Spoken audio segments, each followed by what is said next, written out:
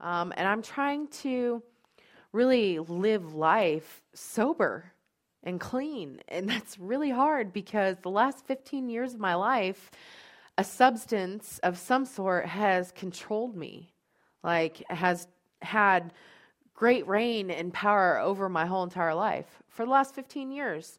Like when I started growing up, I don't know how to do anything. I don't know how to budget. I don't know how to pay bills. I don't know how to do any of this stuff. I don't know how to have a relationship with another human being, no matter what kind it is. I grew up in a home that was full of drug use and alcoholism. As far back as I can remember, I only remember seeing my mom with a drink in her hand. I tried my first hard drug when I was 13. And by the time I was 16 or 17, you name it, I probably had used it. When I was 17, I really hadn't been going to school very much, so pretty much missed most of my junior year. I ended up having my mom sign me out of high school and dropped out. When I was about 19, a friend of mine took me to a drug dealer's house, and I didn't leave there for a year and a half. I sobered up from the methamphetamine, and I was just smoking pot. I was delivering newspapers. I worked 365 days a year, and I had worked for another newspaper company on top of the Star. Eventually, my drug abuse had started to flare up again. I was taking pills to help keep me awake so that I could, take care of my child and work all the time. And that didn't turn out so well. One day in my house, I caught this friend using a needle. And that kind of sparked my addiction, truly. And I was always that person that said, I'm never going to stick a needle in my arm. I'm so scared of that kind of thing. But it ended up happening. My drug abuse was extremely, extremely heavy. I was arrested and taken to jail for a crime that I had committed. It was a misdemeanor charge, and my bond was $250. But I sat in jail for 75 days. So when you watch that portion of that video, I'm curious of what goes through your mind. Do you think, oh my gosh, wow. Whew, thank you, Lord, for my life, right? Or do you go, me too? Do you say, wow, I can relate to that in a lot of different ways because my situation is or has been just as broken as Amanda's there, right? Now, here's the truth. Your story may not reflect hers, but the consequences or the actions or the things underneath it were all very much the same. And if we're not careful, what happens is we say, oh, well, I'm not as bad as them. Well, at least I didn't do that. And that's not, however, what we read in Scriptures. I want to bring your attention to Ephesians chapter 2 as we continue this study. My name's Matt, I'm one of the pastors of New City Church, and honored that you're here today. And my goal is honestly to continue to push us into obedience to the Lord. Not obedience into what this church thinks you should do. For Pete's sake, well, how do we lean in and allow God to speak into your life so that you don't do things that you look back on and go, wow, why did I do that? What was I thinking? Man, my prayer all week has been, would the Lord speak and would we be obedient? Ephesians chapter 2, as the whole letter of Ephesians was written to a specific group of people. And I put it in your bulletin, Ephesians chapter 1 there. It says, Paul wrote this to the saints, the faithful in Christ Jesus.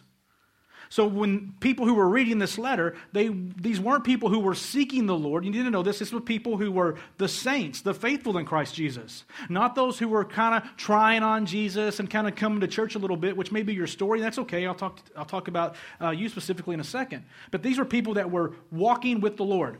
They were the people that potentially that when you looked at them, you were like, hey, I want to be like you when I grow up spiritually. Right? Paul is going to talk to them about spiritual things. There's a second group, though, that I think today that has the opportunity to respond into here, not just the saints, the faithful in Christ Jesus. In Ephesians 1:13, Paul writes this, and he's talking to these people. He says, you heard the word of truth, the gospel of your salvation when you believed in Christ. You were marked with the seal of the promised Holy Spirit. Paul is reminding these people that there was a time when they heard the gospel, they heard this information for the first time, and their eyes were open, their ears were opened, and they actually heard it, and they responded to this message. Mine is my prayer for both groups in the room, that for those of us who are the saints, the faithful in Christ Jesus, this is the group that I strive and desire greatly to be a part of, that we would have an attitude of worship, so that like when we sing those songs, how He loves us, man, we can't help but just kind of go, woo, right? Because we're so grateful for what God has done in our life. But there's also those of us who we don't yet quite get it. And you've heard it, and you've heard it, and you've heard it, and it is my prayer that today you would get it, that your eyes would be spiritually opened, and God would grab a hold of your life and begin moving you through that painful, and that's a very intentional word, painful process to get you to the life of obedience. Because I can promise you this about following Jesus. It is a completely opposite direction of that of the world.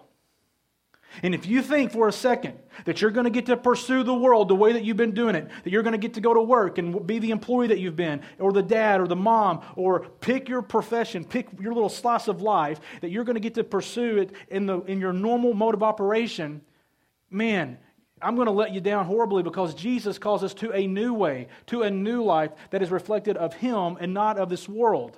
And some of us, we just need to be honest with ourselves and say this: I love the world more than I love Jesus. Because when you first say that and it comes out of your mouth, wow, now we can attack the problem.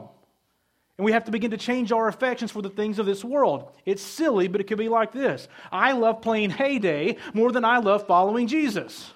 You know what Heyday is? It's an app on my phone. I don't know why I don't delete it. Maybe I should, right?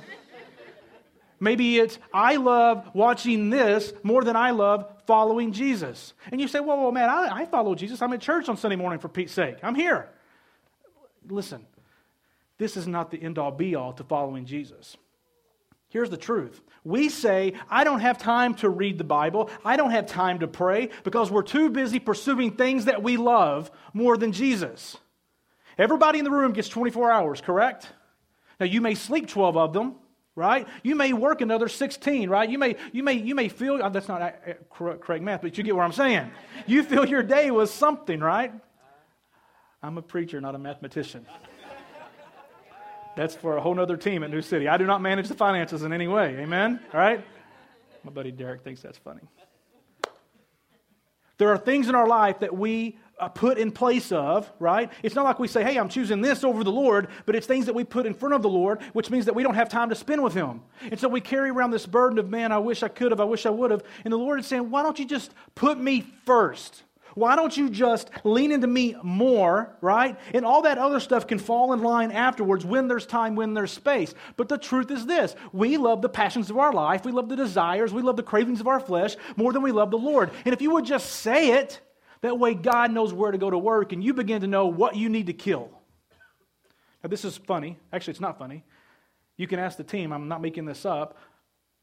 Thursday, I said on Sunday, I want to throw a funeral. And I chose not to. I was going to have a casket. And I was going to give us opportunities to kill things in our life, to bury them, to say, I will not participate in this anymore, right? And it's not always evil, bad stuff that you're ashamed of. It's things that just steal your affections from God. And it was going to be an opportunity for us to say, you know what, I'm going to bury this. I'm going to kill this so that I might live for Christ. And we chose not to do that. And then, lo and behold, I stand up talking about a funeral anyway. Don't be mistaken. Every person in this room, there is something in your life that is competing for your affections towards Jesus.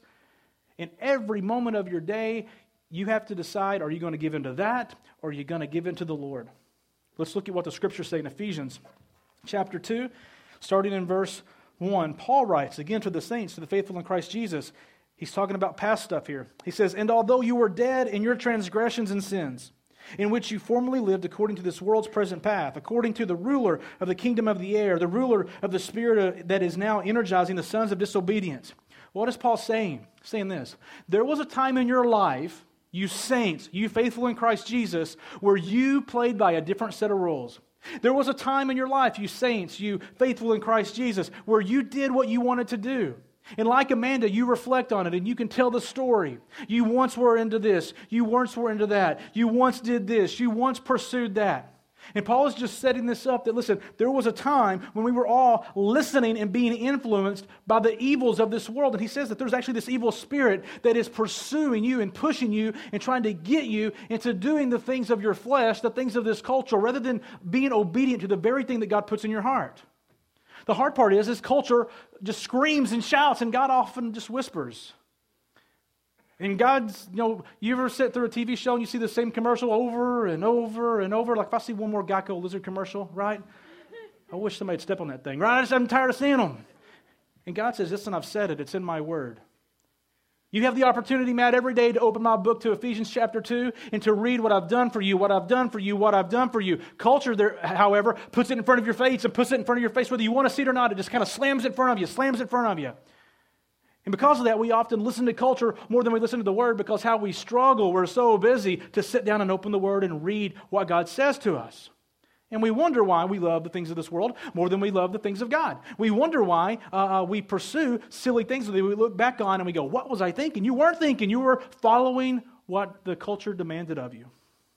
There was a time when you played by a different set of rules. Paul goes on, verse 3, among whom all of us also formerly lived out our lives in the cravings of our flesh, indulging the desires of the flesh and the mind, and were by nature children of wrath, even as the rest.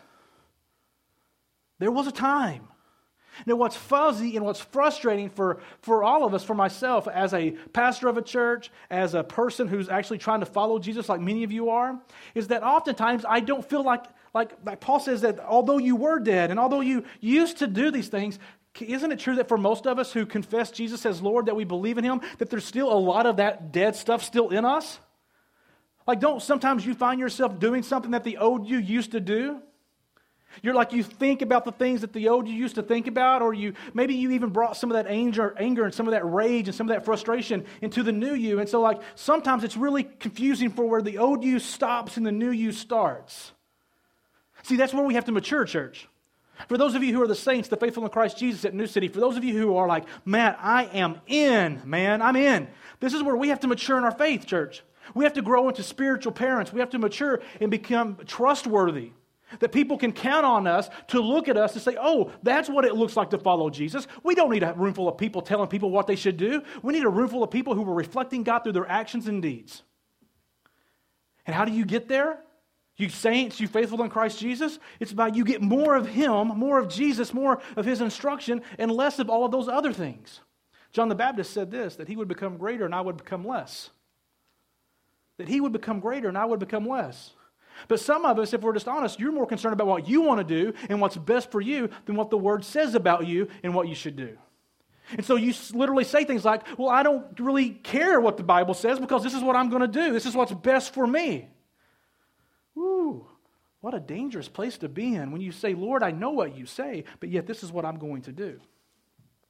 I have this hypothesis for you scientists in the room. I've already proved I'm not a mathematician. Maybe now I can prove that I'm not a scientist. But I have this hypothesis. I want to share it with you. My hypothesis is in your bulletin. It says this: people sin in the context of two primary things. When I'm talking about people, I'm talking about you and I. We sin in the context of what we can afford and what we can get away with. Right? Think about it. You watch Justin Bieber, you watch Kardashians, pick your person on TV that you just go, oh my gosh. Like, think about the star that you shake your head at. Here's the deal. If you had their resources and their power, you'd do the same thing. When I was talking about this to Pastor Chris, he's like, I agree, because when I could only afford a 12-pack, I only bought a 12-pack. But when I got that job at that hospital and I made a lot more money, I became an alcoholic. You will sin in the context of what you can afford. Unless your sin is like money required, and then as you get deeper and deeper into it, all of a sudden you look and you're like, what kind of mess have I created? Look at this debt. Look at this pain. Look at, oh my gosh, how will I ever get out of this financial ruin? Because see, here's the thing about your sin. What you think you can afford, what you think will keep you from going to jail or getting that divorce or losing your job, it starts out so small. If it didn't, you wouldn't do it. Like, I doubt that anybody's leaving here today and going and robbing a bank tomorrow. But you'll cheat on your taxes. Oh, come on, Matt. No, you will. You'll cheat on your taxes, but you're not going to rob a bank because everybody cheats on taxes. Not everybody robs a bank. Come on. And we just get more. But you know what sin does? You never have enough. Did you know that some of us, I want to pick on us for a second. Some of us have been cheating on our taxes for years and you're still not wealthy. I'd go a different direction maybe. Some of you have chosen not to be generous in your finances towards your local church, whether it's this one or somewhere else, and you still haven't got ahead. I maybe would change the direction in which you walked. Maybe change your mind on how that works. See, sin always leaves you wanting a little bit more. Did you know that? Maybe you didn't know that. See, the enemy says, ooh, you need this. And those desires, ooh, this is what you need. This will make you feel good. This will make you smile. This will help you go to sleep. This will do whatever it is, right? And then you do it. And man, if you're not wanting more the next time, sin just always leaves you craving more. And our appetite gets bigger, right? And before long, what was this simple little thing that, was not a big deal, now it's a little bit of a thing. Like, before it was just kind of girls in bikinis, and now it's like, woo, like you're like making sure nobody's coming in the room. You're up way past your bedtime. Looking at stuff on your computer that if you saw your son looking at this stuff on your computer, you would ground him, you would punish him, you would take privileges away. But for somehow, because sin gets a hold of us, right? And it creates this appetite within us, and we begin to feed it. And before long, man, what was once this little fuzzy, oh, it's so sweet little sin, now it has its claws in you. And you say, oh man, come on now, I'm free. Really? You're free? Do an experiment this week, right? Just stop whatever it is. Just stop it. Don't get high this week. Don't have a drink this week. Don't look at pornography this week. Don't flirt this week. Don't steal this week. Just see if that sin has a hold of you. Make it 2 weeks. I think what you will find is, ooh, man, that sin's got its hold in you. And you're not free. You are a slave to that very thing. And Paul says you were dead to that. Paul says, look at it. He says, and although you were dead in your transgressions, like Paul is saying, there was a time, church, when you played by your own set of rules where you were headed to see, here's what's going to happen. Many of you, if you don't change your ways, you're going to end up at the destination of your path, and when you get there, you're not going to like it. If you don't repent, which simply means to stop and to turn, if you don't do that, all of a sudden one day, ta-da, you're going to end there and you're going to go, whoa, this is not at all what I thought, but it's exactly where you've been walking for a period of time. And Paul says that although you were headed straight to hell, although you were headed straight to destruction. I love these 2 words in Ephesians chapter 2, verse 4. But God. But, you see, you can't, listen, there's 2 ways to say it. You can say it like T.D. Jakes or you can say it like Joel Osteen, right? You got to say it kind of like that big, soulful African-American pastor, but God. You can't say, but God. You got to say it, right? Because this is not some little pansy statement. Get this. In your sin, in the act of whatever it is that you do, in your act of just ignoring God, in your act of being too busy for God, but God. Man, to the saints, to those who are faithful in Christ Jesus, this should increase in us such a desire to follow the Lord. To get rid of the things in our life that are holding us back from Him. To strip off the sins, to strip off the distractions, to strip off the relationships that are slowing us down so that you can follow Jesus. But instead, you pursue the things of the world and you try to fit Jesus into your pattern. You pursue the things of the world and you try to fit Jesus into what you want to do. And Jesus says, that's not how I play this. Jesus tells you and I to come follow Him. Would you agree? Over and over in Scripture, Jesus says, come follow me, come follow me. He doesn't say, I follow you. Some of us think that we just pray a prayer and we cry a little bit and then we just kind of go about and do whatever the heck we want and somehow God's okay with that and He just follows you around in all your little sin trails. No. Jesus does this. He stands over here and He goes, hey, I'm over here. When you're ready, when you've had enough of that mess, you come follow me. When what you thought was once fun and made you feel good, all of a sudden it's created pain in your life, I haven't moved. Come follow me. And you say, man, I don't know where Jesus is. Yeah, you do. Can I tell you? Let's start with the Word. For Jesus was the perfect reflection of God. Oh, I don't have time for that, Matt. See, I can watch this and it makes me feel good, like it's immediate. See, faith is so hard. Because faith is pursuing something even when you can't see it, but having hope that it's there. It's being obedient even when it doesn't feel as good as being disobedient, but you're obedient because that's what the Lord asked you to do. In church, if we're going to mature as a people of God, and I'm talking to the called out ones, I'm talking to the faithful, the saints. If we're going to mature, even if we're the only church in Kansas City that does it, that's quite all right. But I'm asking you and I'm pleading with you. And I'm crying out with you that we would be obedient to the Lord and we would get rid of these childish, silly things that are keeping us from pursuing the things of God. But let's just be honest. You love that more than you love Him. But man, when you know it, what a great place to start. I'm just telling you, you can't avoid this and pursue Jesus. But Matt, I feel. I don't care how you feel. Did you know that most times your feelings don't align with Him? I'm just speaking personally for me. The things that get me the most angry, the things that get me the most frustrated, I really have a hard time backing those things sometimes in the Word. Sometimes I have to take my emotions, just as though Abraham did with his son Isaac, and put it on the altar and say, God, you can kill it or you can save it. What do you want to do? Because oftentimes I'm wrong in what I think and what I feel. I'm guessing you may be the same way. Well, Matt, it doesn't matter what you've always done. You were dead and resurrected in Jesus. Now you live for Him. The old is gone, the new has come. You've been transformed by the renewing of your mind. God says, I'm looking for a new creation. But yet some of us, we say one thing about the Lord, but yet our life reflects something completely different. It is time we mature in our walk. And if this is hitting you wrong, it should hit you wrong. It hits me wrong. It hits me wrong when I know there's those times throughout the day when the Lord says, hey, I want some more of you right now, and instead you're pursuing this over here. And then I get a choice, just as you get a choice. Will I continue to watch the tube, or will I go to prayer, or give time to the Lord to read and understand more about Him? Are you more hungry for who's going to win the Super Bowl, or hungry for God's calling upon your life? Ouch. Are you hungry maybe for back when who was going to win Dancing to the Stars, or were you hungry for about what God was going to do in your life? And yet we get so caught up in these things that just get our attention and get our heart's desire, and His voice gets smaller and smaller and quieter, and before long you're like, well, I don't even feel the Lord anymore at all. Well, no joke. Because you've wandered so far away.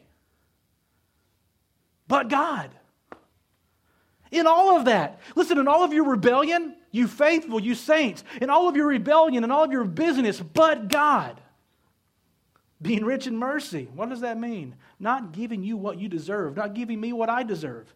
Because God is rich in mercy, because of His great love, His great commitment to us. Even though we were dead in transgressions, He made us alive together with Christ.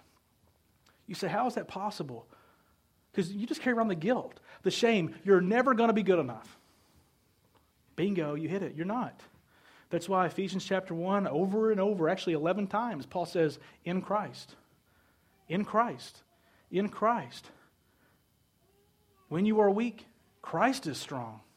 When you don't think you can, you're right, but Christ can. How, Matt? You follow Jesus. You don't follow your desires.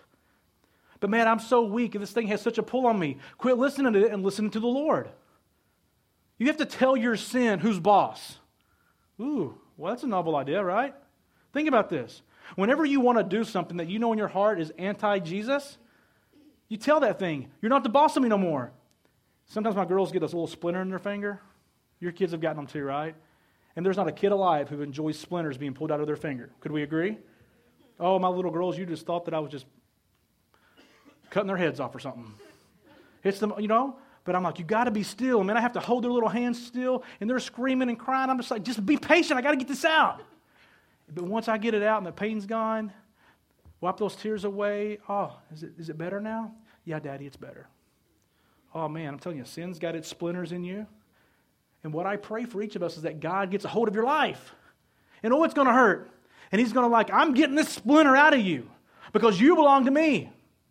And I'm the Lord of your life. You're a saint. You're called out. I have chosen you. I have picked you, and I'm going to work through you. And you've got to get all this stuff out of your way, and so I'm going to work on your life. And the reason that some of you are miserable is because you are a saint, the faithful in Christ Jesus, and yet you aren't acting like a saint or the faithful in Christ Jesus, and God is going to work on you, and you're misunderstanding His discipline, His teaching in your life as pain and hardship, and that God doesn't love you. No, He greatly loves you. He's trying to get the splinter out of your finger. So be still and feel the pain. And on the backside, enjoy the Lord and His obedience. But God, in your sin, He doesn't say, hey, go get your stuff together. Go get your life in order. And when you have it all perfect, then you come talk to me. No. But God, while you were dead, while you were in your sin, He saved you. Not because you're good. Read Ephesians chapter 2. By grace, through faith, you were saved. So you can't boast. Hey, God, look at me. I'm better than Amanda. I didn't do her stuff. No. God says, you were on the same highway to hell, buddy. You just picked a different path. But in your mess, I saved you. By grace. What is grace? Grace is a free gift. If mercy is not getting what you deserve, grace is a free gift. He gives you a free gift of mercy.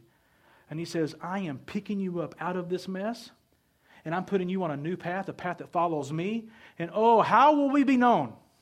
John chapter 1, or 1 John chapter 1. How might the world recognize us and all the other people of this world? By our love. What's that mean? That we feel love more? No. By our love, by our commitment to the Father. That while the world says go this way, we listen to the Father. And when He says go that way, we go. And the world will know you by your love, by your commitment to the Father. The world will know you by the way that you live, how you do things differently from all of your friends, how you don't act like they act, you don't talk like they talk. You will be known by your commitment to the Father, by your love. And let's be honest, right? Some of us were way more committed to the things of this world than committed to the Father. It is time to mature, to turn our hearts back to the Lord, to repent and to confess and say, Father, change me. Remove this from my life. I want to kill it so that I can follow you. I want to share a scripture with you because some of us in this room are in some hurt right now. We're in some pain. Like you're reaping benefits of decisions that you made. Been there. I am there right now. In Romans, Paul tells us this.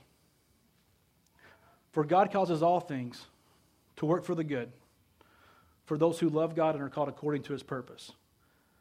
Now, some of us just want to take out the second part, but it's God causes all things to work for the good for those of us who are His saints, His faithful in Christ Jesus, who are called according to His purpose. For those of you who are walking with the Lord and you find yourself in a lot of hurt, God causes all things to work for the good. In your mess, start being obedient. Don't feel like you got to go back and try to make up and correct and do what. No. In where you are, start being obedient. And He causes all things to work for the good of those who love God and are called according to His purpose. Let's discover how the rest of Amanda's story plays out. It was a misdemeanor charge, and my bond was $250. But I sat in jail for 75 days.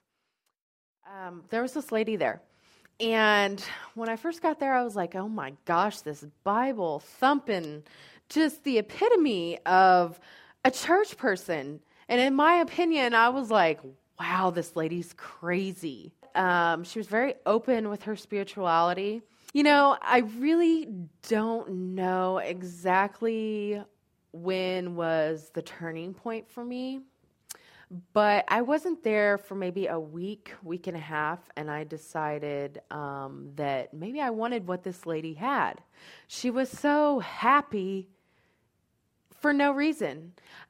She was there for 6 months being accused of a crime that she did not commit. And it was wonderful because being a few weeks into just completely surrendering my life to the Lord and deciding that I didn't quite understand it as I want to follow Jesus at that time, but deciding to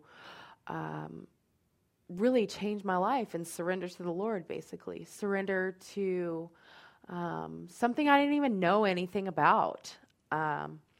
I was released from there, and I was like, yes, I get to go home. This is wonderful.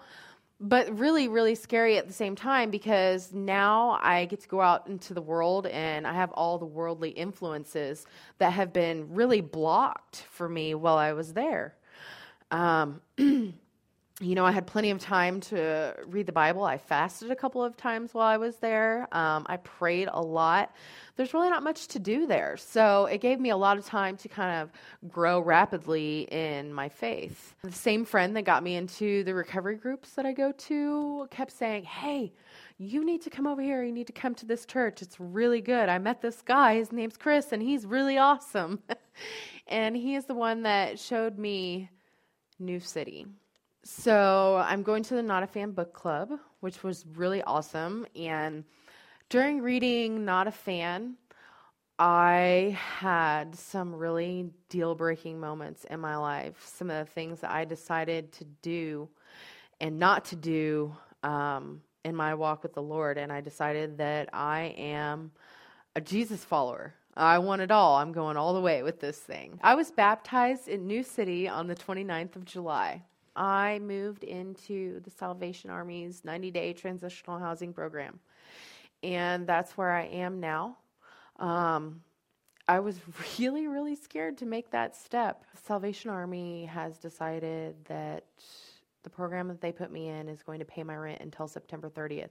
I kind of ask myself quite often, how could you have been so scared to do something that God wanted you to have, wanted you to do? And since I have made that step, like, it's blessing beyond compare. As long as I am obedient to the Lord in all of my affairs, in all of my everyday doings, my life, that He's always going to take care of me. He's always going to take care of everybody, my children, my family, everything. And I never thought I would be in this place right now. It's really awesome.